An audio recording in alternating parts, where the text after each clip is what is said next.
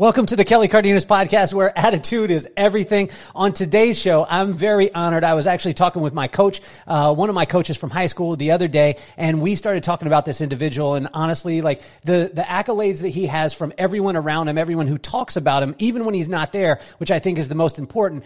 This guy, by every single person that was around and got to experience him at a young age, talks about the fact that he was the greatest athlete that they had ever seen. I was just talking with my coach this morning, and he said, honestly, hands down, the best he had ever seen in all the people that he had coached, which was amazing. Here's some of the accolades that he has.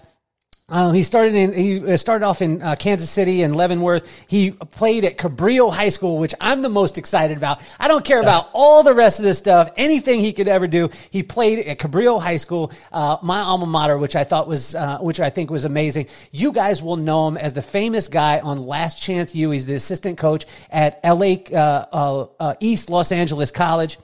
This guy, honestly, is absolutely phenomenal, and I am so excited to be able to dig into his mentality, into his mindset, and I want to welcome you to the show, Mr. Robert. Don't call me Bobby anymore, Robinson.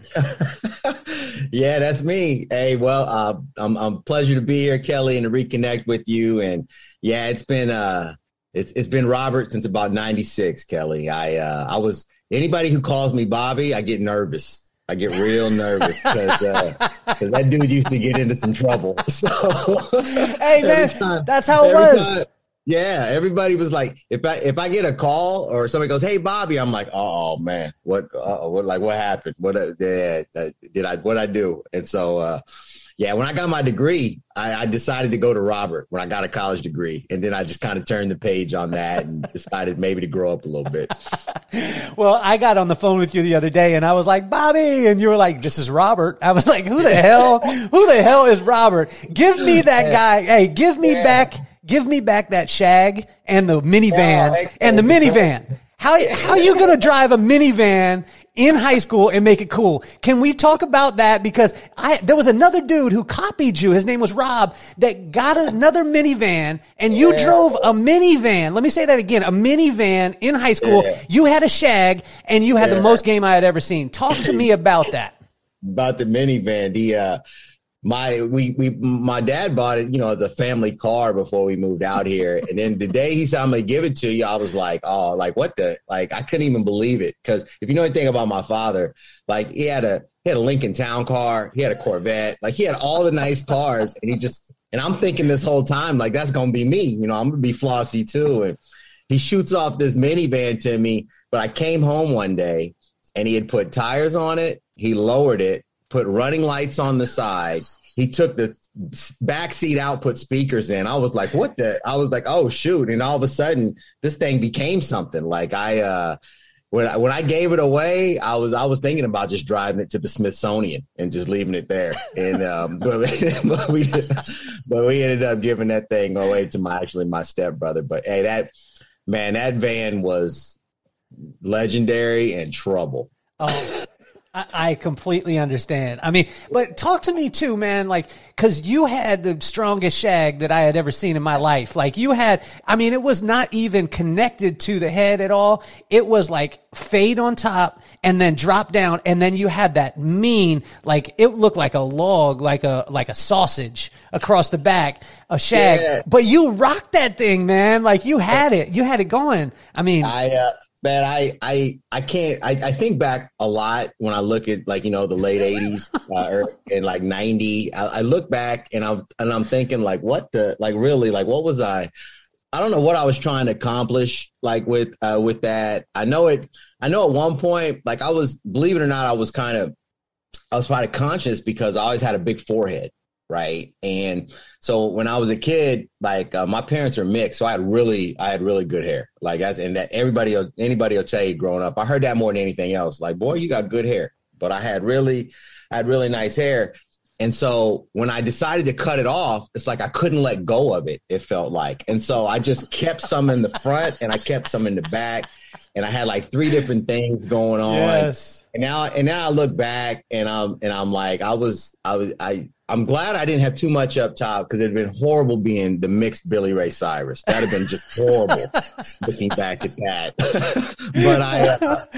but the Shaq, it's crazy how many people remember like the party in the front and the back I had going on. I wish I'd have cut it off earlier, but hey, it was the 80s, man. I mean, what are you gonna do? You know? Hey, but I think what's cool about it, Bob, is that you made those things cool. And I love this part of it, because the minivan, if you would have said anybody else with the minivan, but it's like you owned that thing. You owned the Shag. For those of you, and we will find a picture of this. I'm going to have Bobby I'm going to call you Bobby for the rest of the time too. Oh, hey, anybody before then can. Okay. You got to pass. You got to pass. I got to pass. I feel good. I want to go over a couple of particulars too, because this is amazing. Sure. Like your track record, man, is absolutely phenomenal. I mean, to see you, I got a chance to be able to witness you, and probably one of my favorite times was when we went to Morningside. I say we because I just rode on the bus. You actually played, and you played against Stace Bozeman when we went down there. You were the only person outside, like the only person that I didn't see like the fear of God in was your face. You rolled off the bus like, we're here, we got a job to do, let's go do it. What put you in that mentality? What helped you to be able to have that as a young kid?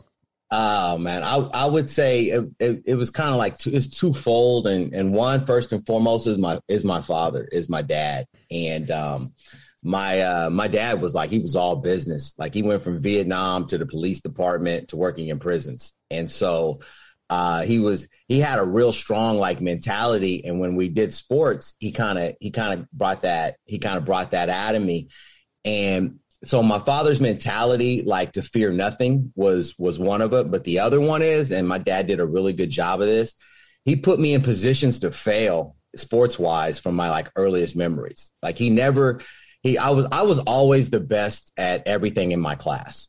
You know, when you do something in third grade, I was the best. You know, unless it was like, your multiplication tables, of course, then I wasn't getting that. But but whatever it was, whatever sport we did, whatever I signed up for, I was the best on my team when it came to my class. And my dad figured that out early, and he would even fudge the numbers and do things. And I always played me up against older people, so I would fail. But I could compete with them, but I just wasn't the best, because I was always playing against older guys and in older leagues. And so that mentality, when I got to like, 8th, 9th grade, it really paid off, because the moment I ran against guys, because, you get to 9th grade, like the first day of school in high school, you're automatically going against guys 3 or 4 years older than you, like day one. And that's something I was very much used to and ready for. And so that helped me out a lot, and going different places as a young kid. Like my dad invested so much into me playing like AAU back when very few people did. Like, you had to be really good to play on a real good team. And I mean, he took me to places like New York and Seattle and DC. And so I'd seen all these players across the country. And so I just never feared, I never feared losing or the opposition or a neighborhood or anything, because he had hit me over the head, or I'd been beat up as a kid, as literally I'd been beat up as a kid.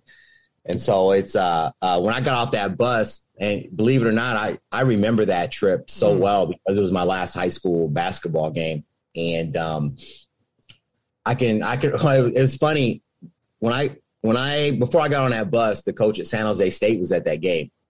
And he didn't know who I was. And he says, I don't know who you are, but you're going to come play for me. And I thought I was like, all right, cool. And I was going to get a scholarship. And, and then came May, and we were going to do it. And he went in a different direction. But believe it or not, he ended up offering me a scholarship when I was in junior college. He offered me a scholarship when I left Stephen F. Austin, a guy named Stan Morrison. He's a good dude. But I remember that game well. And some of the guys we played against on that Morningside team, I ended up playing against in college. And so I ran into those guys. But I remember that. I remember the finality of that game. And you know what I remember, Kelly, is your brother, Rob. And I have little memories of your brother, because he's my point guard, actually, for like 2 years. Like, he played the point on our team. And so I always remember the point guards. But I was getting on the bus, and I was dang near depressed because it was like the last game, and I got hurt that earlier that year because I only played in a couple, not very many games, and I was playing with one arm, and I wanted that chance, you know, and I thought I could be so much better in high school. And I remember your brother was like, "Oh no, you showed him tonight, like Bobby, like don't worry about it. Like what you did tonight, you're fine. You're going to be okay. You gave him a good show, whatever it is." And I remember feeling good about that. On top of that, with what happened with Stan, but that's one of my Rob Cardenas memories, right there. He told me that night, and I always remember your brother telling me that before we got on the bus. Well, that night, what I was going to say before you started in was the only other person that I saw that didn't have fear in their eyes was my brother. And for sure. But I watched you, man. I mean, I remember getting off the bus. I don't know if you remember this, but our coach, well, I just got to go because my brother was there, and I just got to ride the bus there. I think I was like, passing Gatorade or something like that. You know what I mean? But I still feel that you felt comfortable to go into that environment because I was there. You know what I mean? That I was there supporting, that I was there just in case. You know what I'm saying? Yeah, man. Just in case some of them Inglewood Bloods started getting out of hand, you were going to be, right there. I was there, man. Take care of that for us. I was there. For sure. But I remember the coach before we got off the bus, man. He was like, honestly, if you guys go to the bathroom, go. Do not go by yourself. Go in a group. And they said, as soon as we're done, there is nothing that you do except get right back on this bus. And he did. What was amazing though, Bob, is you played in a way that it was almost like, because I had watched you practice, I had watched you play at home games. There was injuries, which we're going to get into here in a second, but that sense of calm that you did, is there actionable things that the listeners out there maybe can do in their life to help them to be able to calm themselves and put themselves in a place? Man, you know what? I'm so fortunate and blessed that I don't know who taught me when I was younger to breathe. I don't know who did it, but even I've got a knack for, even when my heart rate is 180, I can breathe. You know, I can lock in, and I've always been able to have that. I can remember many of basketball games in high school and college where, I mean, it's thousands of people yelling and it's crazy and my heart feels it, but I'm able to stay calm, like in the moment. Like these players, like even you watch in these crazy environments, when they say, "Oh, he's cool and he's calm," he feels it. They feel it. It's just a matter of like kind of how you control it. And I don't know who taught me that. I've always been kind of laid back. I'm not a very too much of an excitable person, like ever. Even now, my wife's like, "I wish you just get excited about stuff. Like we'll win championships, like big time games and stuff, and everybody be jumping around, and I go shake the coach's hand, and you know, and then I come back. I'm happy for sure. You know, I'm happy, but I think a lot of the calm too comes from like in that moment, or as I coach, is that I have this feeling like I always have this feeling like I'm not good enough, right? And so like I'm always like, no matter how good I'm doing, it's like I feel like I could do better. And then it's like I kind of hear like my pop in the background, like, "Hey, you got to work harder. Like you got to do more. You like I don't care if you scored 40. You got to work harder." Like that's how Ted was. And so I always kind of like feel that. So no matter how excitable things get or how good I was doing or whatever, I was just like, all right, I got to keep working because, you know, I have to get better. Like when I was a high school coach, and it took me forever to win a CIF championship, but when I won one, like right when it was done, I was thinking like, how am I going to win another one? Like everybody's jumping around and I'm like, yeah, you're jumping around. You're a senior, but I got to win another one. I'm looking around like who else on my team? And so it's kind of that mentality. Like, you know, I feel like I just have to work like every day. So I'm not excitable, like kind of in that moment. And so to your point, when I'm down there at Morningside and I'm calm, I'm confident. And if you knew me, if you knew Bobby, then you probably know I was probably overconfident. But I was hella confident. And you mix that confidence with like, you know, I'm thinking about what's next, like at all times, and I'm locked in. And so that helped me with my calm. But breathing. I mean, that's it. And even now when things get crazy, like I'll whistle to myself. Like I don't care how crazy it is. I'll start whistling a tune just to calm me down. I will literally start with like things will get, I avoided so many crashes on these LA freeways because things will be going hectic. And right when I see it, whatever, I will literally start like whistling. Like the Isley Brothers or the Whispers or something. It's for real. And it's crazy. And my wife will look at me like when things get hectic, I'll just be humming and it calms me down as I'm doing whatever it is that I'm doing. Well, Bob, it's incredible to be able to see the accolades. I alluded to them earlier, but I want to list off some of them because it's phenomenal. I mean, you had 20 seasons as a head coach of Notre Dame High School in Riverside. You had 360 wins, 6 league championships, 3 regional finals, a state finals appearance. I mean, most coaches that are at the level that you are, and now as the assistant coach on Last Chance U with East Los Angeles College, like most of the coaches that are at your level or didn't do it and didn't play at your level because most of the time players at your level can't coach. How were you able to mix the two and transition right into that? Well, I can definitely see why like players that play at a high level have troubles with the coaching aspect.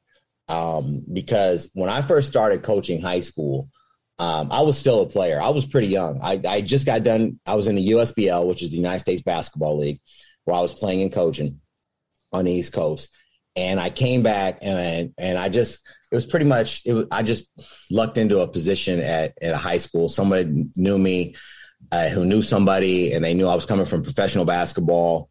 And a brother needed healthcare because my wife was pregnant. So I was like, all right, I'll do that. And so I take this high school job, but I wasn't a coach. I was a player, and I still had that mentality when I started coaching.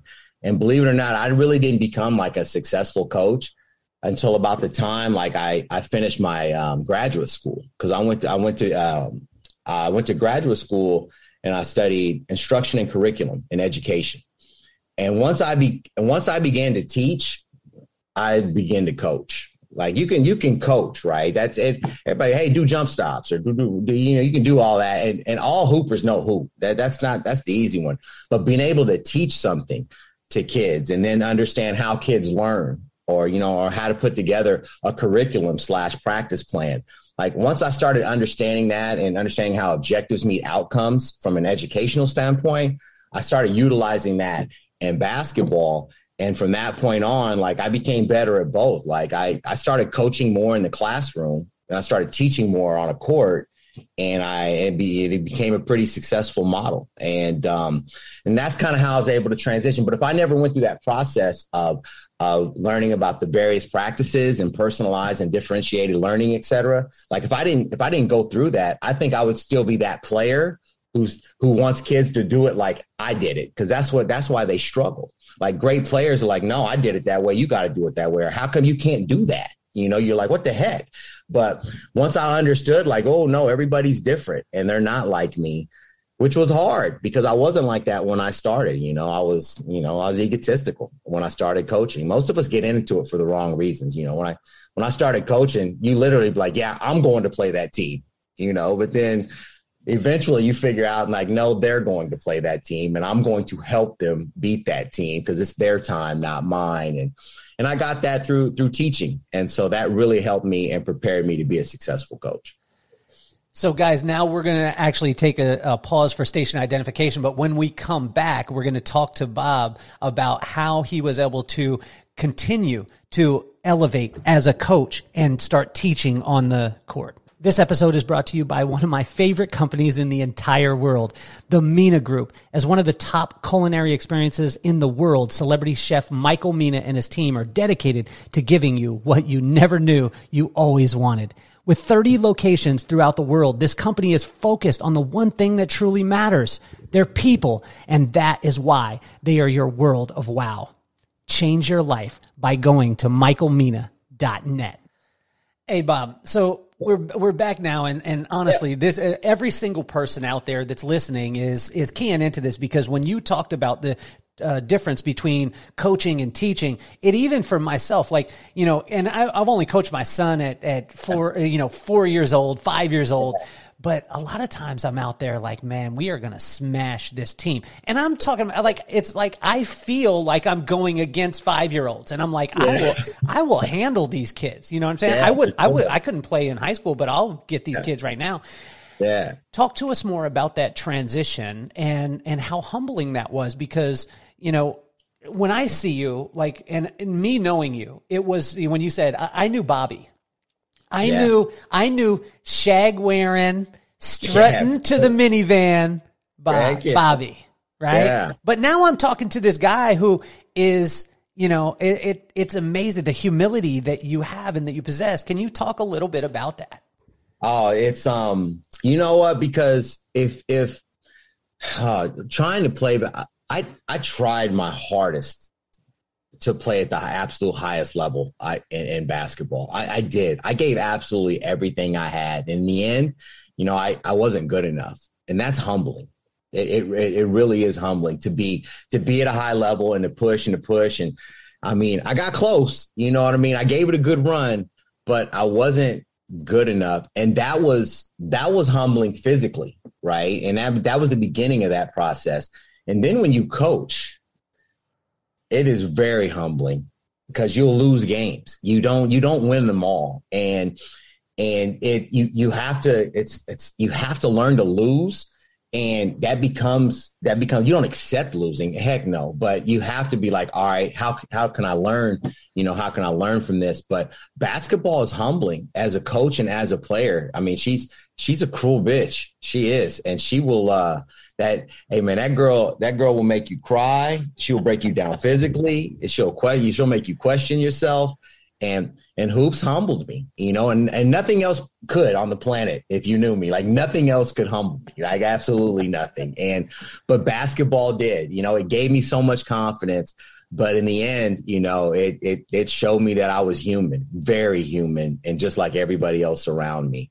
And so becoming humble, you know, as I learned how to teach, that made absolute all the difference, like, in the world as me as a coach. And because, hey, when you're humble, like, you want to learn. And like, it took me a while. Like, I didn't like college, like, at all. Like, my kids always ask me, like, Coach, what was your GPA? Even in high school, I was 2-point eligible. That's what I was at all times. Like, what do I need to get? And that's my grade right there. That's what I'm going to get. And, you know, I really wasn't into it. But in the early 2000s, I started really taking responsibility, like, for what I was learning. And at that point, I became like a real lifelong learner. And I picked up so many things since then, and I enjoyed learning. And I just threw all that into my profession, my craft, like hoops. And when you're humble, you just want to learn, and you want to learn, and you want to learn. And so, like, I don't care who you could be, the 5th grade basketball coach. I'll come watch your practice, and maybe I can grab something from that. I never walk in a gym thinking like, oh, I'm better than this guy and I can coach better than that. I'm like, I'm trying to learn. I'm trying to figure it out. You can learn something from everybody, even if they're doing stuff wrong. You could be like, well, shoot, I ain't doing that. Let me make a note of that. I'm that. You can always learn, but it's the sport itself. Like, you can't win them all. And when I see coaches that are arrogant, you know, I look at them and I think, like, how do we not get past that? I understand it as a player. I mean, you got to have a sense of arrogance in you to be good. Like, it really borders on like a good guy, bad guy. I say, like, every great player has a percentage of FC in them.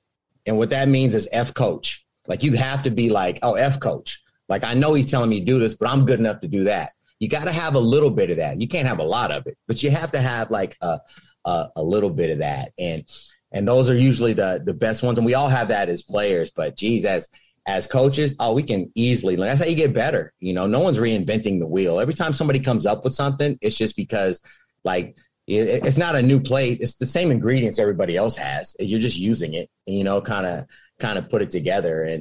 And so it's those losses humbled me, and learning and being around other great coaches, that was also humbling. But I just want to learn. And so when you want to learn like that, like you open yourself up to a lot of things. And that's where the humble comes from. It's definitely nothing I picked up in the 80s and 90s though. But it was after Y2K, man, things changed. Or, hey, having kids will humble you as well. Well, I agree with that one, Bob. Let's go back. Let's go back. You alluded to the 80s and 90s, and I'm not trying to go back because you need to drive a Trans Am and go back to your high school with your Letterman's jacket on. Now, that's not what I'm saying. But what I do want to go back to is I remember talking to my brother, and my brother was such a phenomenal athlete, and I watched him grow.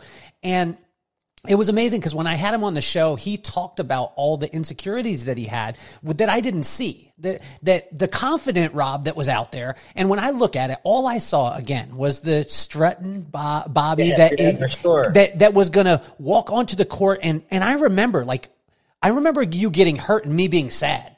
Like I wasn't sad about anybody else in school getting hurt. And I was sad because I loved watching you play. I loved watching you high jump. I loved watching you as a player because it really inspired me. So talk to us too about, because my brother told me this too, that more people would be inspired by the things that you stumbled on more than your successes.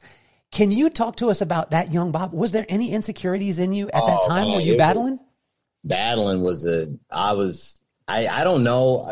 When I see so many kids or when you get older and you've been around the sport so long and you see a lot of injuries and you feel for kids. And I look back and I don't know if anybody like got hurt more than I did. And it was, and my mom told me she said, it was because I always thought like I could do stuff that your body isn't capable of doing. And that's why she goes, you just think you can. Like she goes, you just think you can run and jump over that, or you think you can run through that, or you could just go do that.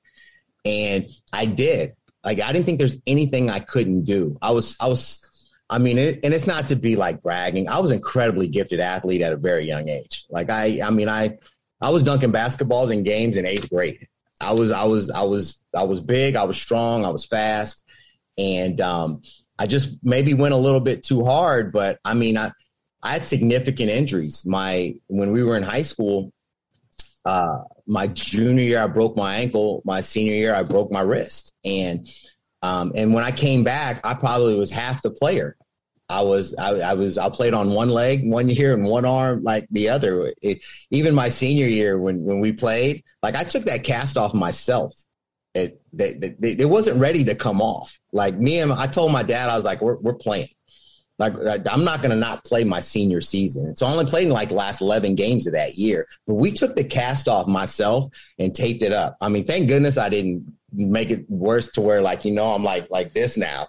But I was going to play and that really hurt me because like I never really got a chance to reach my potential, and in high school, as good as seasons I had, as good as games I had, it was so frustrating. And so, there is a sense of insecurity about that because if you've ever played hurt, it's hard and you're not as good as you can be. And so you feel like, man, like, am I as good as these guys? I know I am, but I'm not today because my ankle's like this big and you're still trying to fight through that. But that being said, I was still pretty solid in high school. From a basketball standpoint, I was much better in track because I never got hurt in track. Like when track season came, I just ran and jumped. That's all I had to do. They give me the baton and I'd run it across the line and then I'd jump into the pit and then I would go for Coach Davis, who I absolutely loved at Cabrillo. Shout out to Coach Davis, man, the most incredible guy, who actually, he's the only coach I've ever had. And this is important. He taught me how to win. Like I've been winning my whole life, but someone has to teach you how to win, like I know you expect it, but there's a certain thing that comes with it when you're supposed to win and you win. Cause he's like, hey, you're going to win the high jump championship. This is how you approach it. This is how you do it. Whereas before I would just walk out there like, yo, I'm winning this bitch. And then I would just jump and then that's how it would go. But he taught me how to win. I'm forever grateful for Coach Davis with that. But track, I didn't get as hurt as much, and so I was pretty sick. I had a great run in track, multiple CIF championships, almost won state championship once. I was right there, which is crazy in California if you know anything about track, because there's only one champion. Like that, you know what I mean? When you get to California track, there's no divisions. It's like you the guy, So I got up there third on that podium one year. That was a heck of an accomplishment. But because I was hurt, and I had some offers to go play hoops after high school. San Jose State was one. Sacramento State was one. Along with various other Division II schools, even some Division I's back in the Midwest. There were some opportunities there. But my ego said, you know what? No, I should be like on ESPN. So I'm going to go to junior college for 1 year because I'll be healthy and everybody will see it, right? Like everybody's going to see this. And Kelly, lo and behold, man, the first day of practice, I blew my knee out in college. The very first day of practice. And that set me back. Back then, it's not like it is today. Back then when they did a surgery, like today, it's like detailed, like back then, like Jason Voorhees showed up in the room with a ski mask and that hatchet. It was like the outfit. And so it was all bad, man. So that surgery messed me up for 12 to 18 months. It did. I didn't play basketball for almost a year. It was so hard to get back because those who know, those who watch me play, like before my knee surgery, and those who watch me after would seem two different basketball players. Like the guy before would just run around and try and dunk on everybody, beat everybody down the court, jump high. But once that happened to me, I really had to change my game. And so, like I said, I couldn't play competitively for about 9 to 10 months. And so all I did was shoot around because I have to be in the gym. And I turned myself into a 3-point shooter, actually. And so I changed the way I played the game. But right when I thought I was there, and at the time, I was committed to a school that was top 20 in the country when I blew my knee out. The plan had worked. I'm going to junior college 1 year, and then I'm out. And I was committed to a team at that time that was top 20 in the country, and I was going to go play, and I was ready. And man, it was a heck of a setback. And that right there was the knee surgery was probably that was probably the hardest and most disappointing things I've ever had to go through, like in my entire life, man. It was when I woke up from the surgery, they told me I had like a meniscus thing going on, because they didn't even know how to diagnose nothing back then. And so when they go in and do meniscus, wait a minute, everything's torn. And so when I woke up, I'm thinking 6 weeks, right? And they were like, no, man, this is a year.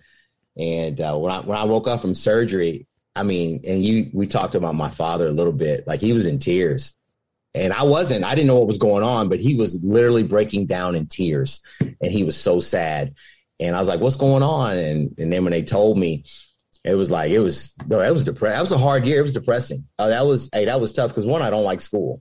I'm going to class because we only go to class for two things: to hoop or chase women. That was the only reason you're going to go to any class, like anywhere, starting in 9th grade for the rest of your life. That's why we brush our teeth in the morning. That's why we go. Right. So, and I wasn't hooping, and I was like, man, that was tough, but hey, I was able to come back from that, and I ended up getting a Division I scholarship, and I played it. And I played at Stephen. I played at Stephen F. Austin, and I had some relatively healthy years, but my knee never recovered. The knee never really recovered. I ended up having to get it cleaned out a couple times. I think they did get it right though in like 95. I got my knee kind of fixed up in the summer of 95, and had a pretty good year. And that's when I ran track in college in 96. And so that's when I actually, national championship, right? And I made to the NCAAs, which is one of the craziest stories. Like I hadn't jumped in like 5 years. It had been like 5 years. Wasn't even thinking about track. My basketball season was over, and I had a pretty good season. And I was training I was going to train, and I was, go play in this little league and this little league where you play professionally. You don't get nothing, but it's like the minor leagues of hoops. And I was getting ready for it. And I'm walking down the hallway at my school at UC Riverside. And this dude yells out like Bobby Robinson. And I turn around. I'm like, what's up? And he says, what are you doing here? I was like, I play basketball. He was the head track coach at UCR. And he goes, what are you like? Why are you here? He goes, you were the most sought after track athlete in 1991, like in California. Like, how come you didn't go play track? And let's be, hey, you want to know how dumb I am? Like the schools I turned down in track to go play junior college basketball, you could not even like Cal, like Nebraska, Michigan, Oklahoma, Arizona. I was like, no, I'm good. I'm gonna go to Howland Hancock. I'm gonna go play basketball. What the hell was I thinking? like I'm a 7-foot high jumper. I jumped 24 feet in a long jump, and I'm like, no, I'm good. I'm gonna go play JC hoops, man. So the coach, he's like, well, come out, and I'm like, nah, I'm not coming out. I'm good. That's like I play basketball. And then he says, are you going to graduate on time? I'm like, oh, no chance. Because I'd been transferred like 3 or 4 times. At that moment, I'm like, I'm not going to graduate college, right? I'm like, there's no chance. And he said, you come out and jump, and I might be able to pay for your school next year. That's what he told me. And so I was like, okay. And you want to know what kind of student I was at the time? I went to this school. I never even talked to a counselor. So I was like, hey, maybe I should go talk to a counselor about if I'm a graduate or not. And so that led me to go talk to a counselor who then told me none of my classes from Stephen F. Austin in Texas went to UCR. None of them. Hey, 2 semesters, a winter session, 2 summer schools, like 47 units. They're like, no, none of it. I was like, hold up, dog. Like, I thought I was close. And they told me, like, no, you're not graduating. And I'm like, well, screw the UC system. Like, what kind of system is this, right? So I go back and I talk to this coach. And this is what he tells me. We have a meeting with the athletic director. And the athletic director and the coach tell me, listen, if you can make it to the national championships, we'll pay for your last year of school. And I was like, well, what if I don't? They're like, well, then we're not paying for the last year of school. Like they were like, you got to figure it out. Like, your eligibility's up in basketball. When your eligibility's up, there's no more scholarship. And so I went home and I called my dad, right? I called my dad and I called Ted and I was like, yo, Pop, this is what they said. I'm thinking about leaving school and just going to hoop, and just, get in my car and drive all over the country and figure out if I could play. Or I might be able to graduate from college. And they told me I have to jump. And my dad says, and I'll say it in terms that are politically correct. My dad says, well, you just learned a valuable lesson. He said, in this world, when they say ninja jump, you'd say, how high you want me to jump? So I went back the next day and I was like, dude, I'll give it a shot. Right. And it'd been like so long. And there was only like 3 weeks left in the season too. 3 weeks. So I go to like 2 or 3 track meets and lo and behold, man, one hot day in Bakersfield, bro. I don't know how I to this day, I don't know what happened. It was just a blessing. I had a good day and I jumped over 7 feet and I qualified for the NCAA national championships in 1996. And so I was an All-American at UC Riverside and they ended up giving me a degree the next year. And it was it had all worked out, but it was one of those things where your back's really against the wall right there. And it's like, yeah, if I don't make this jump, I remember thinking like, if I don't make this jump, I'm not going to graduate from college. That was pressure, bro. That was pressure, but that was a good year. That was one of the best years I had health wise. But the thing about injuries, Kelly, is that when you're hurt, you never get better because you're always just working to get back to where you were. And because I was injured so often from like 16, 17 to 20, like I never had a chance to really improve. I could never work on my game because I was always rehabbing to get back on the court. And those are two different things. So it was a struggle. And when it came to the end and when I had to hang it up basketball wise, that's that humbling experience we talk about. Like, your body gives out on you and you just figure out, hey, I'm just not good enough. And you just have to move on. Well, Bob, you are incredible. After this short commercial break, we're going to come back and talk about lessons from Ted, marriage, and how kids can humble your butt quicker than anything in the world. Heard that. This episode is proudly brought to you by SamaritansFeet.org. I met Manny Ahomey probably about 4 or 5 months ago, and this man had such an impression on me. He told me that when he was 9 years old, he had lived up until that point without shoes, and he won a contest, got shoes, and it changed his whole entire life. Inspired him to play basketball, inspired him to get a Division I scholarship playing basketball and succeed at a high level in his life.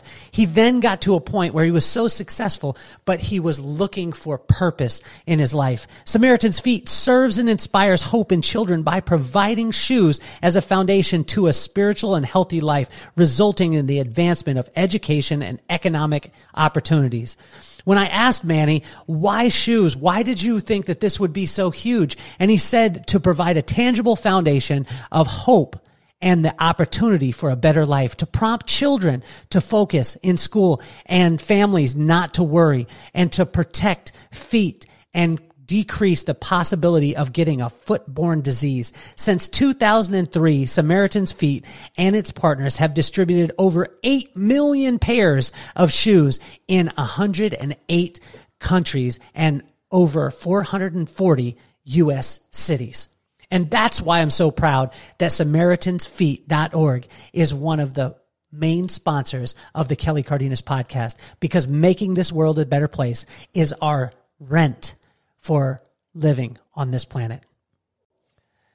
Bobby, with Manny Ahomey, that's the guy that has SamaritansFeet.org. I want to introduce you to him. He's actually the guy. I don't know if you've heard of him, but he is the guy that organized the first NCAA game nationally televised where no one wore any shoes. And really? And they did it because he's from Nigeria, and he grew up until 9 years old with no shoes.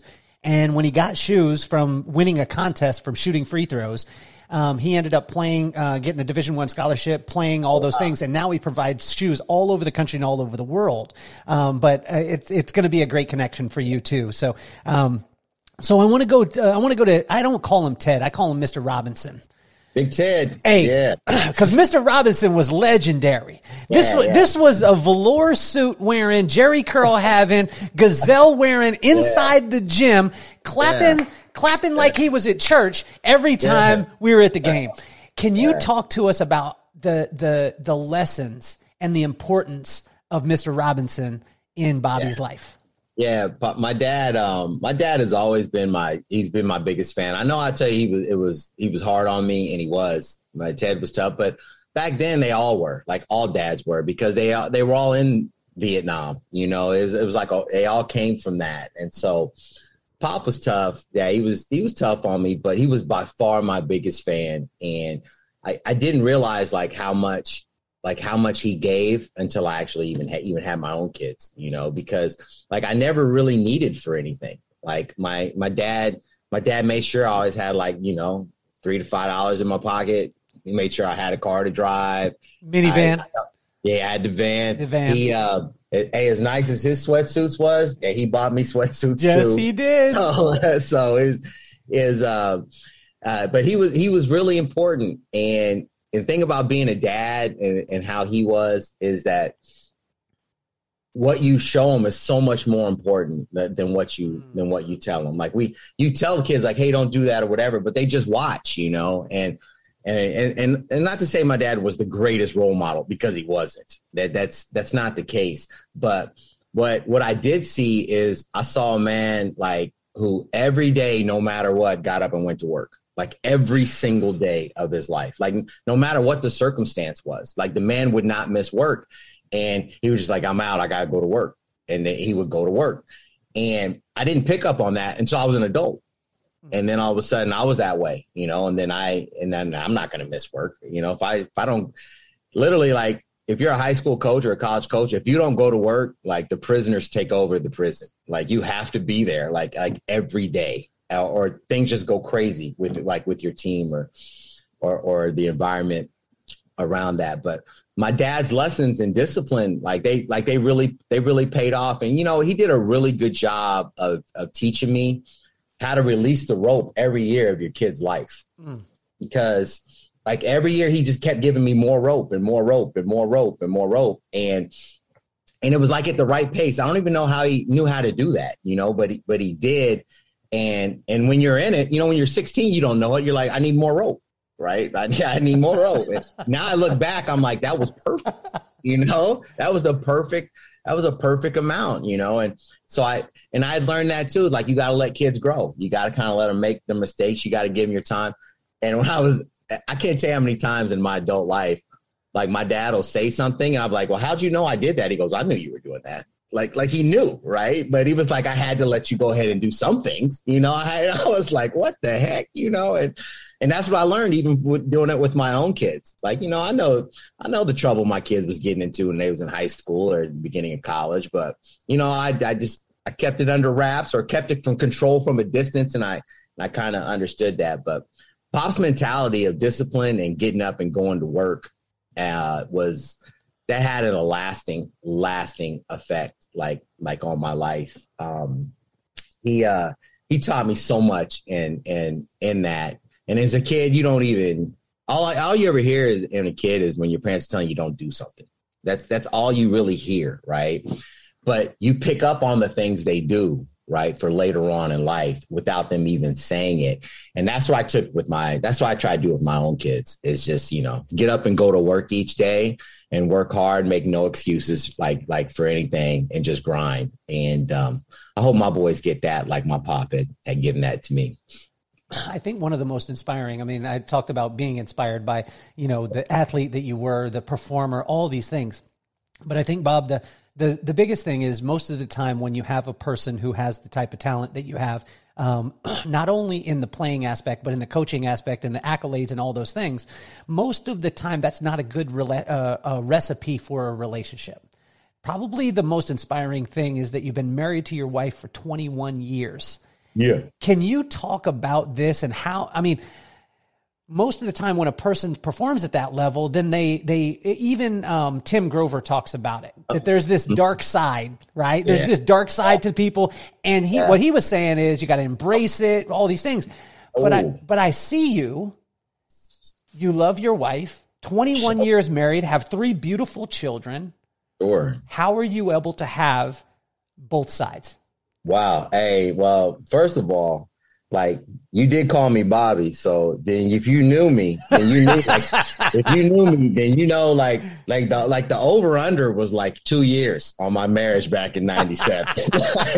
I would have been a taker on that. I would have been a taker on that, man. I would have been. Nobody was taking the over. Hey, hell no. Hell, I wasn't taking, you say 1, 2, we weren't saying 2 years. We were saying 2 weeks.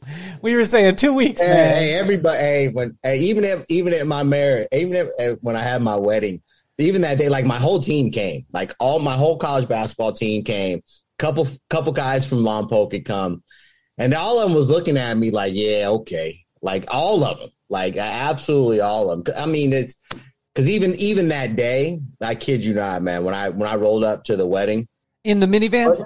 No, I didn't have the minivan, man. I didn't have the minivan. I stopped and played basketball on my way to the wedding. Because I remember putting the pants on over the shorts, right? And then even then, like, hey, my boys were out front. Oh man, this is how you knew, like, the over and under was 2. They were outside. They were drinking and smoking blunts in the front of this place. I kid you not. When I rolled up, I sat on the curb and just hung out with them for like 30 minutes. And then they were yelling like, yo, you got to take these pictures. I was like, oh, okay. And so I got up and I went in there, and I wasn't even taking it serious that day. I wasn't. And maybe that's why it kind of worked out, because I wasn't like feeling all that pressure. But, the truth is when I decided to get married, and it's not something I ever thought about. I thought about the day I decided, like, hey, maybe I should get married. Like 2 months later, I was married. I'd never thought about it one day up until that point. But when that point came, I was just ready. I was ready. I'd been a lot of places. I had done a lot of things. And when you're ready, shoot, you're ready. And she had a lot to do with it. Absolutely incredible woman. She's beautiful. She's smart. She loved me. She take care of her brother. And so, and she had incredible hair. I remember that. Like it's incredible. She had this beautiful hair and blue eyes. And, I was like, when I look back now, even at like, there's pictures of us, like when we first started like dating, like down in Huntington Beach or whatever. And I put this picture up in our room and she always like, why is that picture up? I said, cause that reminds me that like, I had no chance. Like I had no chance in this. Like the moment, like, look at that girl. Like I had no chance. Whatever you said, I was going to be like, yeah, all right. Okay. All right. I'm going to go and do that. But I literally had no chance, man. She, she grabbed her brother's heart and I got married. And then when you get married, like for the most part, I don't care what nobody says, like nobody really wants to be married. So you're married. And so then what happens is you have kids and you're like, oh shoot, now the bond is set. Right. And then you have another kid and it's like the bond is set. And then at that point, and I'm not knocking anybody who's not married or got a divorce. I mean, in fact, if you're in a bad situation, I'd be like, go ahead and do it. I'm not even like everybody should stay married. That's not it. But for me personally, there was never going to be a day in my kid's life when they woke up and their dad wasn't there. That bottom line, there wasn't going to be, they were going to know their entire life when they woke up in the morning, Pops is here. My dad is here. And they're going to have that blanket. They're going to have that safety. They're going to always know that. And so that was one of those things where they kind of helped like cement the deal there is that it's about the family, it's about we got a rep for the Robinsons, like on the back. And not to say like the wife don't have a lot to do with that because she's an incredible woman. So it made it easier to do that. But yeah, man, it's every year, even I get married, like the homie, my boy Vince from Lompo calls me like every year. He goes, dude, another year. He goes, I thought it was done in like 99. Like I thought it'd be over. And then everybody looks at me like, no way. Like I was like, dude, like she had to leave you at least a couple of times. I'm like, nah, I ain't done nothing wrong, man. Like, I just coach hoops. Love the wife and the kids, man. That's what I did. But to that point though, basketball played a huge part in that. And I'm going to tell you how. When I played basketball in high school or college, like I used to get in trouble, right? Everybody knows that. Like I used to get in a little bit of trouble. I used to do some things, but I never gotten into trouble to the point where I couldn't play basketball. I always knew how to stop at that line. I was never going to do something to where if I went over there, I was not going to be able to hoop. And the same thing happened to me when I started coaching. Like I'm never going to jeopardize being able to coach basketball or be a part of this basketball community or influence kids' lives. So like I'll run up to that line. It's pretty great. It can get gray sometimes and I'll let some stuff slide, but no, I'm always going to be in a position to do that. So I'm not going to get in any trouble. I'm not going to do anything to jeopardize that. So in that sense, like hoops kind of saved a brother, whether it be high school, college, or the beginning of the marriage or all the way through. Like I'm not going to jeopardize that. Like I'm a baller. So ballers ball. Guys who say like, yeah, I'm a basketball player, but they do things in their life to where then they can't play. They're not really basketball players. They play basketball, but they're not really hoopers if you're willing to jeopardize that. And so God gave me hoops and kids and beautiful long brown hair and blue eyes to keep me in line. And it's worked since like 97. After this short commercial break, we're going to come back and talk about the lessons that Bobby has learned from his kids. Another pause for station identification and shameless promotion. This episode is also brought to you by Finley Cars of Las Vegas. I tell you, next level in the car buying experience. And not only that, but the life of your car, the service that you're going to experience is incredible. It's Finley Volvo Cars, LV.com. And also brought to you by Bling Shine Serum, the only product on the market that will add weightless moisture, strength, and shine, and the only product that has the endorsement of my mama. When I showed her all the features and benefits, she smelled it and she said, this is the greatest product that you've ever done. And I thought, Mom, do you not look at the features and benefits? She said, no, if it smells like that, it must work. And I tell you, every single woman needs a little bit of bling in their life, and this can be purchased at kellycardenassalon.com. My show. This ain't your show. This is your show, Bobby. What you doing? Watch out. So what I want to jump into is give me the top 3 lessons that your kids have taught you since they came into this world. since my boys came, well, if anybody who has kids, and there's a before and there's an after. That is for sure. There's a life before you have your kids, and then like whatever happened before, that's it. Like that's the wrap. That's it. And then there's a life after. I think one of the lessons you really learn about your kids is how to deal with everybody in the world, because you figure out quick like how different your kids are, and then how to deal with kids that are different. Like I actually have 3 kids.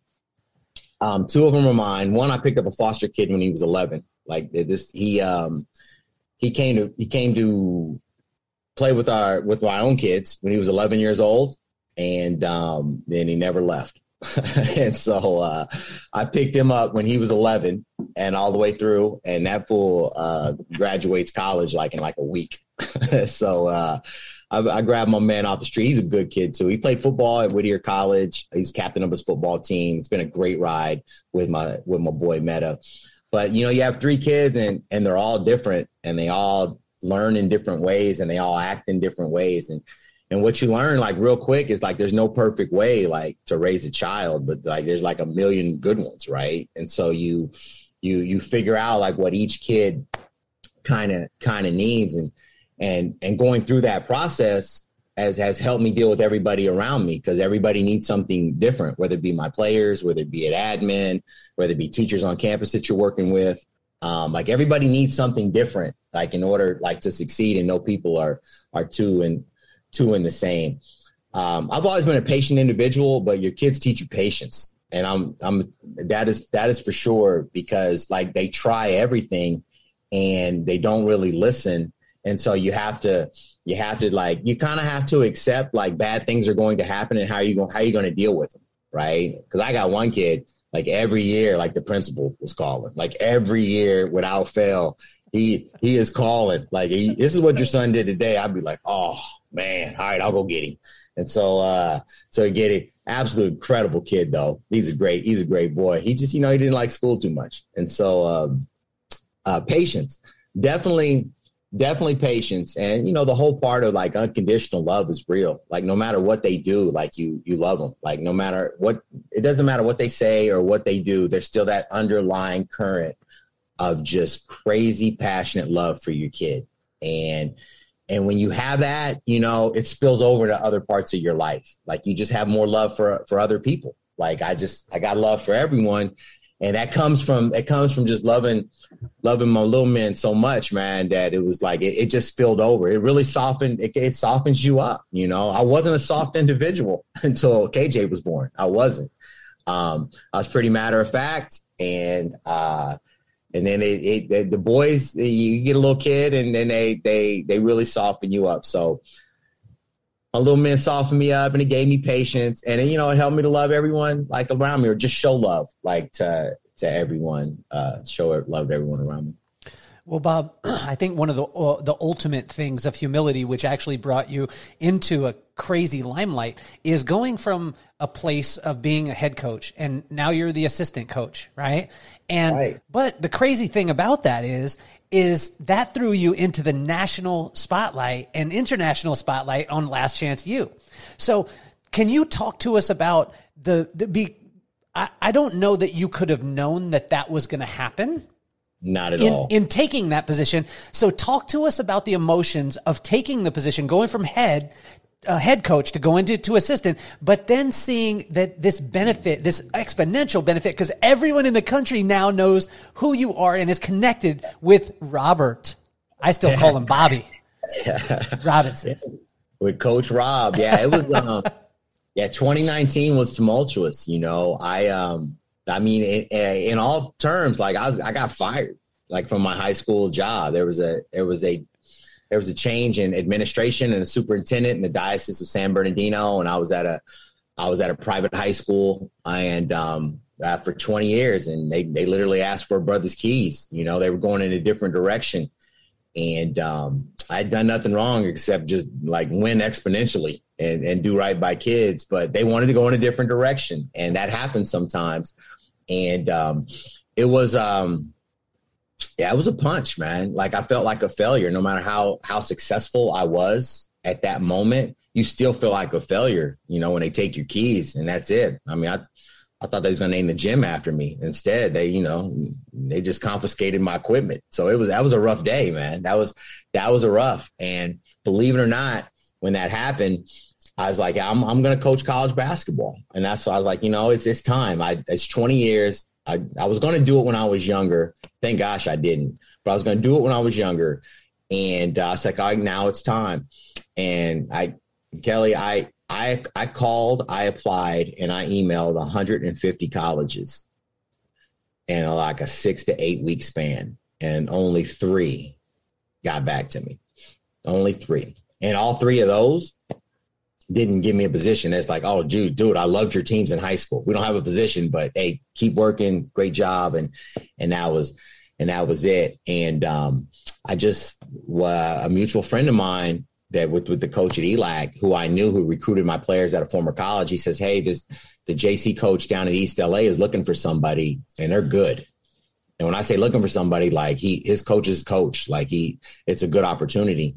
And so I knew of John, who's the head coach at ELAC, but I didn't know John.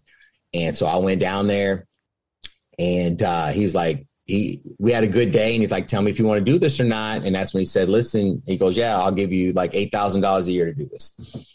And so yeah. Hold on. So are we talking in 1996? No, I'm talking.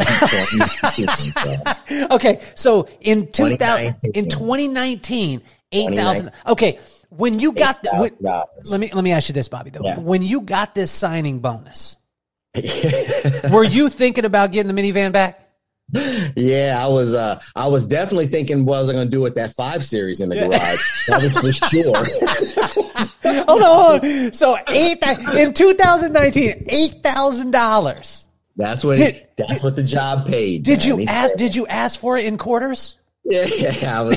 You know what I'm saying? Because I would have. That would have seemed like a lot more. I was, and he asked, and he offered that, and I got in the car and I was driving home. And I was like, well, there goes that, right? Like there goes that. Because I mean, I could teach, you know, I have multiple teaching credentials. I can teach, I can get a job, you know, that wasn't the thing, but I wanted to coach hoops, and I wanted to coach hoops at a kind of a different level. And so when I got home, and like, I told my wife, and I was like, yeah, it's a great situation, but it's only $8,000. And I thought for sure she was being like, oh, well, hell no, you get you a job so we can stay in this house, et cetera, right?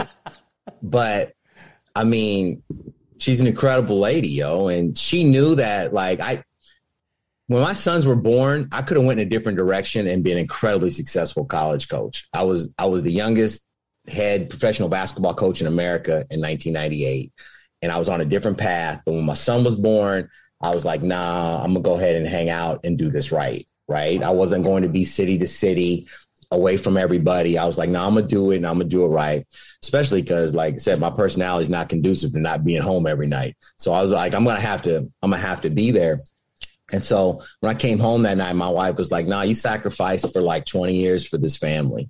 And it's like, we're going to sacrifice for you. We want you to go down there and do that. And so the whole family was like, yo, let's go, Pop, go do it.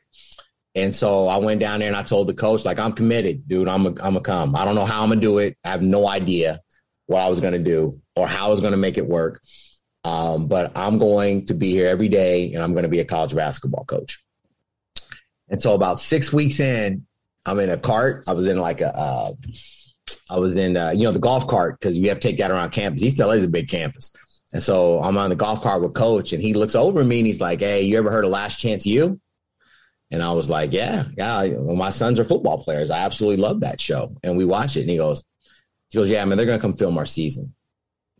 And I was like, what? I was like, for real? And our coach, if you know him, like, he don't know anything. He probably, until Last Chance U, he probably never even watched anything on Netflix. Like, you know what I mean? Like Coach is different. And he's like, yeah, you know, it's this show. And he's talking. I'm like, do you have any idea like what this is? I was like, how long have you known? And he had known the whole entire time. But he didn't tell me because he wanted to make sure I was going to be there for the right reasons. And so 6 weeks in is when he finally told me, like, this was going to this was going to happen. And even then, like, you don't know the impact or the significance or something like that. Or even when they start filming, they just start filming, which is real weird at first because, I mean, I would get out of a car and they would mic me up for 8 to 10 hours a day. There's always cameras around. But you do get used to it. Like they just started filming Monday for season 2. They just started filming Monday. And now, like, I'm old, I'm a veteran. Like I pulled up, I'm like, hey, hey, what's up, Devin? Hey, Adam, what's going on? I can put on my mic or whatever. And then the camera gets on me and then we just go to work. Like we start going around. But even during that season when it was going on, like I didn't even understand what was going on. I was just coaching and we didn't feel like it was going to be that big a deal. We didn't even think it was going to be a good show because to everybody else, it's this incredible storyline with these kids. And like for us, it's like Tuesday. It's every day. Like you're dealing with this like all the time. It's just a regular day. It's practice. It's fools getting arrested. It's baby mamas. It's nobody passing classes. It's, not showing up to practice. It's just a regular day, but when the show came out, like it really changed. It really changed some things. It's something I wasn't used to. That is for sure. Now, something I was used to when I was younger, like, if I was in Vandenberg Village and I stopped to get something, they'd be like, hey, Bobby, or even like old people would know me because they just knew. Right. So I hadn't had that in a long time, but like, I knew it was different. Like the show had come out for like 1 week and I was at an airport in Kansas City. And during the show, in one of my stories, I was like, it talks about how I'm trying to become a full-time teacher on East LA's campus, and it's very hard, and I don't have a job, and I'm grinding, and I'm doing everything I can so that they'll give me some employment, right? So that's what I'm looking for. And so I'm in the airport, and I'm sitting there chilling, and this dude walks up to me. I have a mask on. And this dude walks up to me and he goes, hey, Coach Rob, man, I sure hope you get a full-time job soon, homie. And then he just walks off. And I was like, he didn't talk hoops. He didn't talk nothing. He goes, I sure hope you get a full-time job. Wow. And I call my wife. I'm like, hey, some random dude, man, is pulling for me to get a job, yo. Like he had watched the show, so it's, so it has an impact, especially in basketball gyms. Like every basketball gym I went in the last 6 months, like I'm recognizable. And that's been different. That's been different as well. And thank God this didn't happen to me when I was younger. Cause I mean, I'd probably, who knows? Oh my God. Can you believe something like this happened to me back then? I'd have been worse than Kanye West out here. I'd have been crazy. But now it's like, I enjoy talking to everybody and helping them in their journey, basketball wise or whatever they're kind of getting through, kind of going what I went through. And so I was definitely ready for when this happened to be able to use this, in a positive way. And I'm at a good place now to where I got a little bit of a platform where I can help out kids and other coaches. So after the break, guys, when we come back, we're going to talk to Bobby, not Rob. About how his wife constantly humbles him. Oh, geez. Thank you for listening to today's episode. I hope you're enjoying it. Now's the time to do some shameless promotion. This episode is brought to you by Squeeze Dried, a delicious, no-hassle way to get superfoods, vitamins, and nutrition. SqueezeDried.com. It's also brought to you by Cardenas Law Group, a high-level boutique law firm for all your personal injury needs. That's CardenasLawGroup.com. Thank you so much again for listening. Hopefully you're continuing to enjoy the episode. Bobby. Yo. When the cameras hit and the things that, like, I love the fact that the guy rolls up to you and says, I'm pulling for you to get a job, man. I mean, because at any other time, if you're not on a TV show and somebody says that, you're like, why don't you get out of my business? You know what I'm saying? Like you want to do that. Yeah. But with this this newfound celebrity, this newfound fame, I mean, people are knowing who you are.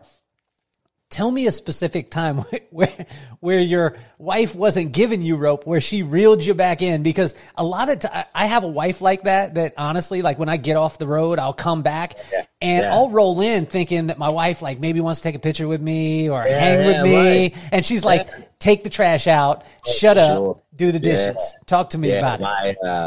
Yeah, there's kids.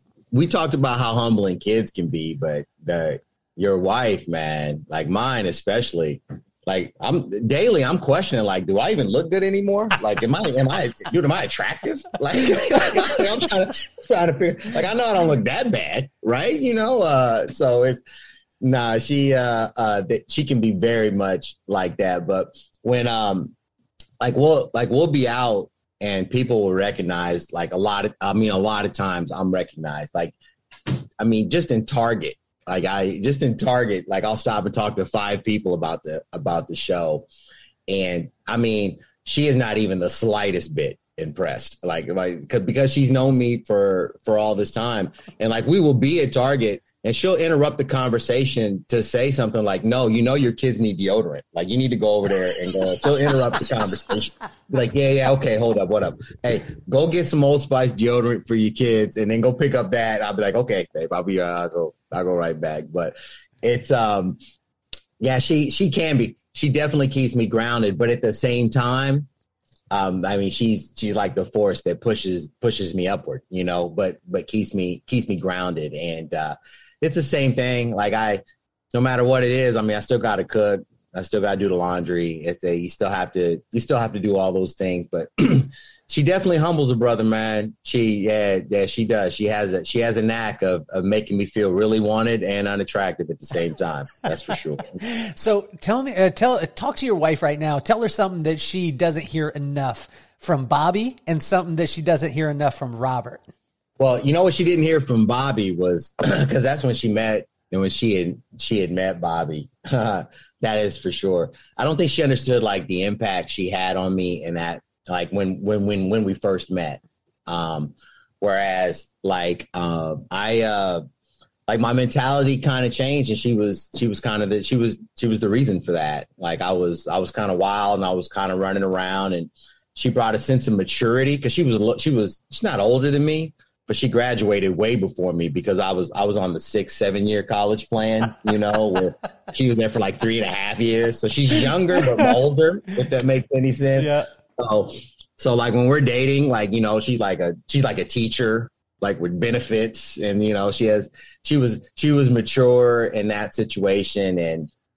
And what she didn't hear enough back then is, like, how grateful I was to have that opportunity. Like, just to be in that situation, because she could have been like, I'm too old for this. Like, I got a job, I can't be messing with you, like, were you thinking like, hey, someday, baby, I'm going to bring home $8,000 in one full year. You know what I mean? If you just hold on, I got that 8 coming for you. Yeah. In 1996, dude, I was a short-term investment. Like, let's just put it out there. Like, I was a short-term investment. I was definitely wasn't playing the long game with me back then. And you know what? She did.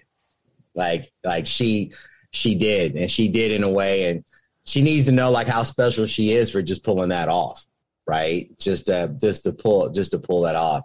And what she doesn't hear enough today is, like, how grateful, like, I am for her being like I'm the coach, but she's the assistant. She really is the assistant coach. And if you're any good at this profession, you can't do it without family support. It's absolutely impossible without family support, because when you're young, kids have got to be places.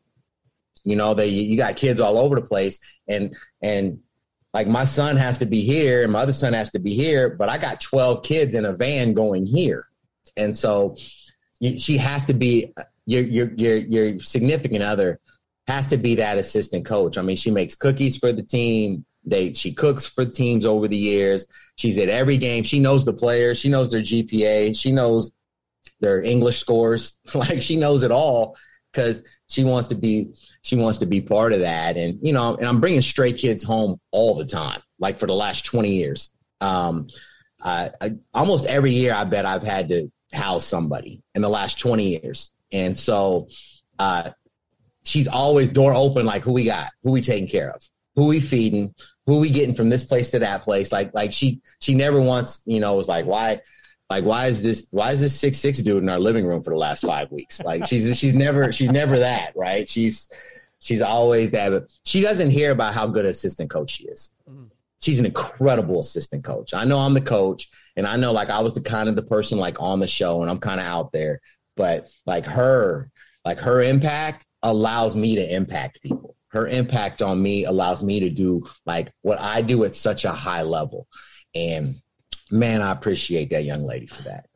So, Bob, two-part question. Number one is when you see athletes, right? So when we're watching Last Chance U, or we're watching, I mean, for anything, you're watching The Last Dance, or you're watching these things. You see these incredible athletes, and it doesn't seem like there's that much difference physically between the greatest and the person who maybe doesn't make it to the greatest. And physically, it's literally like millimeters. Yeah. What's the difference? There's a lot that goes into it. And when you get to a certain level, everybody is incredibly talented and gifted with size. Like the NFL preseason just finished, right? And everybody just cut like 20 guys from the team, and all 20 guys can play in the NFL. Every single one of them can play and be successful in the NFL. You just had an NBA draft where there was 2 rounds drafted. Half of those guys are not going to play in the NBA, and every single one of them are talented enough to play in the NBA. A lot of times it's situation and fit. Like there's some guys who are just supremely talented, period. They're going to make it. You know, there are those guys, and, you know, LeBron James, of course, being one of them, where like he's just going to make it. But half of those people that you see doing this at a high level, baseball, basketball, football, even when you see the Olympics and those incredible athletes, like there's somebody just as good, you know. But it could be injuries. It could be opportunity at a place. Like you could go to the wrong school and for your sport, and then not develop in a way to where another kid went to another school and he develops in a way to where he got that millimeter on you. And that's literally what it would come down to. But a lot of times it's just opportunity, and believe it or not, it's just dumb luck so many times, man. One of the kids I coached in high school, he was a great football player. He was a really good point guard for me. So he ends up going to the University of Washington, and he was a running back. And so he's a running back, and he wasn't going to play defense, but he was a running back, but he's like 3rd or 4th on the depth chart. And so they asked him to play defense, and he was like, no, I'm not going to play. But right before the first game, like the week of, it was crazy. Like a kid blew his ACL. Another kid got kicked off the team. And then another kid like hurt his ankle. And so they moved him over to defense for like the first game of the year. And it's a Pac-12 school, right? And it's a big game.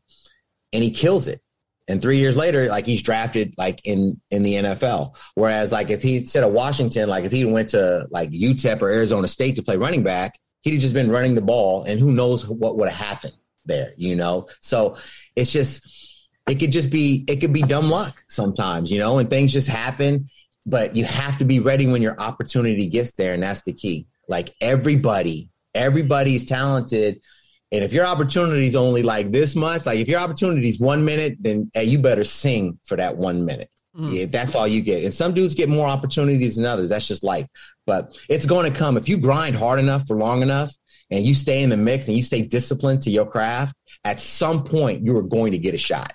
If you're any good, you're going to get a shot. I don't know if that shot will be at a high level, at a medium level, but you're going to get a shot. And if you can do something with it, then you can keep the party going.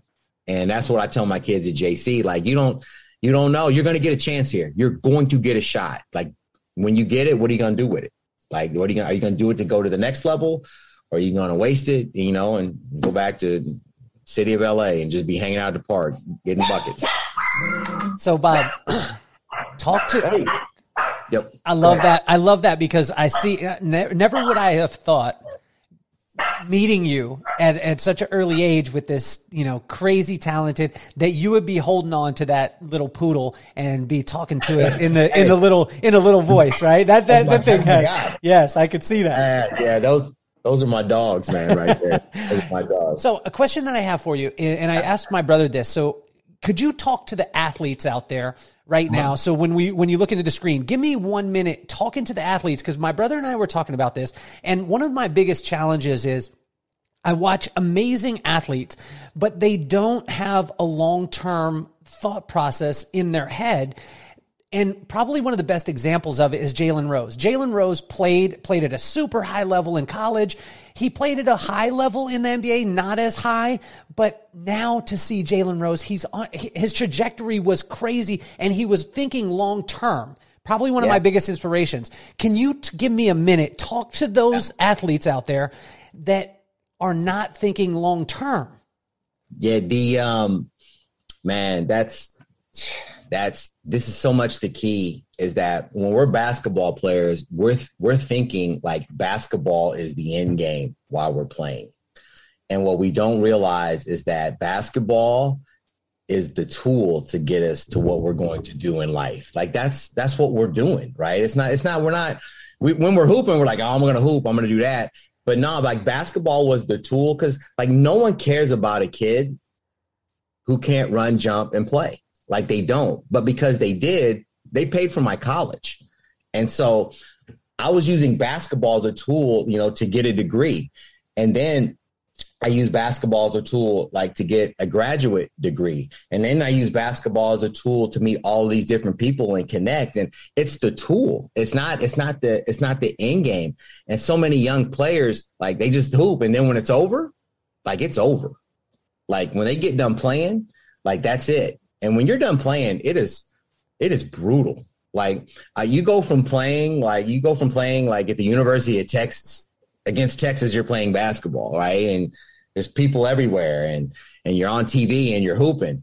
And then like a year later, like I can't get my wife like to go to a Y game and watch me play. Like I can't, I can't even get her to go to the rec game to watch me play. And like a couple of years before that, you're on ESPN2 hitting threes. And so it's when it stops, dude, it stops. And I wish like we put just more of an emphasis in telling kids like, heck yeah, you be the best you can be right now and get everything out of these 4 or 5 years, because that experience is so important. Because that athletic experience that I had, that athletic experience that your brother Rob had, like those memories have to last us a lifetime. Because when it's over, it's over. And when mine was over, oh shoot, hold up. When the ball stops bouncing, we need to prepare those kids for like, no. It was always going to stop bouncing. That was always going to happen. That's the case. That was the given. But see, this is what we did for you, so now you can be successful, like going on. And this is the discipline that we taught you, and this is what you learned, and this is why you got up at 6 o'clock in the morning, because for your job you got to get up at 6 o'clock in the morning. This is how you deal with people in a working environment. This is how you collaborate. This is how you deal with losses. Like just using that tool to better yourself. And I wish we could just tell kids like, yo, man, sports ain't the end game, bro. That's just the launch board. So what's next for Bobby? Oh man. I'm going to be a college basketball coach. That's what's next. I'm going to be a college basketball coach. Ultimate school. If you could pick it right now, where would it be? If I could pick any school in the world, I would like to be at any school. I would think maybe something like a Wichita State, Creighton, like something in the Midwest that's not in the Power 5. But if you get dudes, you can beat the Power 5. Like that's kind of like I would like to be at something like that. That's a long ways off, but I'm going to be a college basketball coach. This assistant thing is, man, it's been the greatest experience ever. And I've learned so much. And what I learned about my first year being assistant college basketball coach is that I wasn't ready to be a college basketball coach. And now I'm preparing myself to be one. Like I'm going to be ready. Like when I get my 1 minute, yeah, it's on. Like it's going to work. And the show has helped out greatly. I've had some opportunities like to be a JC head coach or an assistant coach at the Division I, Division II level in the last 6 months. But I decided to stay one more year with ELAC and do season 2 with Last Chance U and try and win a championship with Coach Mosley, which I committed to. I was like, dude, we're going to win one. So let's win one. But you know what, Kelly, I don't even worry about what's next. I really don't. I have such a sense of calm around me. It's because like, I'm just going to win. I'm into winning today. And I know that if I'm great today, it's all going to happen for me later. I'm not even worried about it. Like I'm going to be great for these kids today. I'm going to be great for this program. We'll be successful and it'll take care of itself. You can't be great and not win, right? So I'm going to be great today. I'm going to be the best I can today. I'm going to service everybody around me. I'm going to make you better. I'm going to make my players better. I'm making everybody better today. Tomorrow I'll do it again. And in the end, they're going to have to give me one of these jobs, and then it's on. Bobby, talk to your fans out there as far as the people watching Last Chance U. Can you give us a little bit? I mean, can you give us something from the new season? Can you give us a little something? I can actually. Incredibly talented group. We're big. We're strong. We can't shoot a lick, but we're big. We're strong. We're highlights. We're talented. I can tell you that the stories will be as enthralling as the last, because it literally, JC basketball at a high level literally is these kids' last chance. Like, you're not at ELAC and you're that good unless something horribly went wrong in your life. And so that's what we're working with every day. And that's what you'll be able to see in the next season, is us getting a whole new cast of characters from point A to point B, so they can move on with their life through these troubles. Can you still cross a couple of them up? Oh man, my body doesn't work anymore, man. I can none. No, you can't cross them up. I can't. I mean, I can come off a screen and hit a shot. Okay. And when we go one-on-one in the post, I'm pretty crafty still. Okay.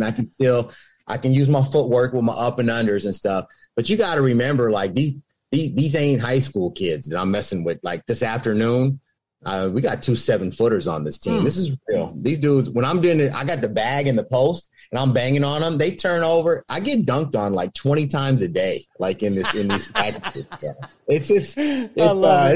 It's rough out there, man. But hey, the absolute greatest job ever. I mean, I go to a gym and I coach basketball and I get to help young men. I'm the most blessed person in America. Well, the reason why we started the podcast was because iconic people like you, I wanted to take people like you, Bob, and I wanted to show my kids that anything in their life was possible as long as you had the right attitude and the right work ethic.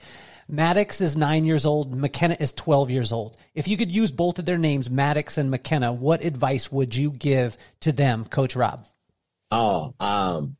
It's especially in terms of athletics and academics, like try everything. Hey, Coach Rob, I know you're a celebrity, but I just said say their names, and you didn't say their names, man. I don't care if you're on every TV show in the world and people are asking for your autograph, and you're going to be a Division I coach at Wichita. I got Maddox and McKenna. Maddox and McKenna. I'm talking to Maddox and McKenna right now. Hey, Maddox and McKenna, sign up for everything, play everything, explore everything academically. This is like the time in your life where you get to do it all. And so many kids, like, they'll just lock into one thing when they're young.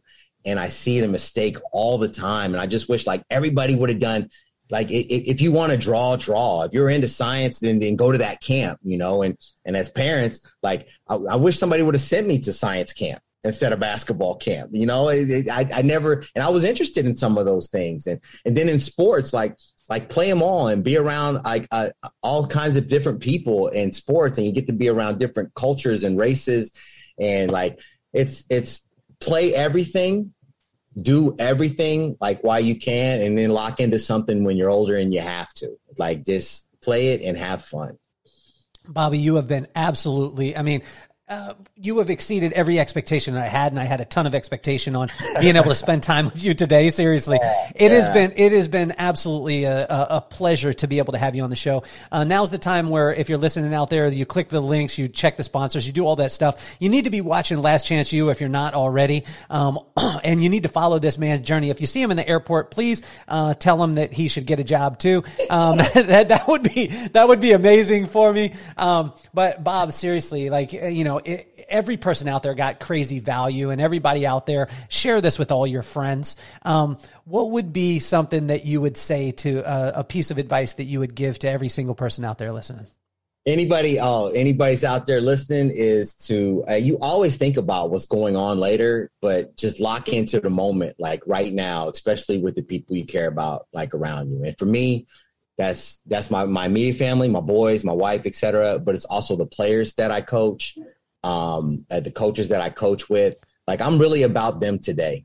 I really am. And anyone out there, lock into the people that you care for and take care of, like every day, like around you while you're building towards something, but don't worry about tomorrow. Just be great for them people today and it'll all work out.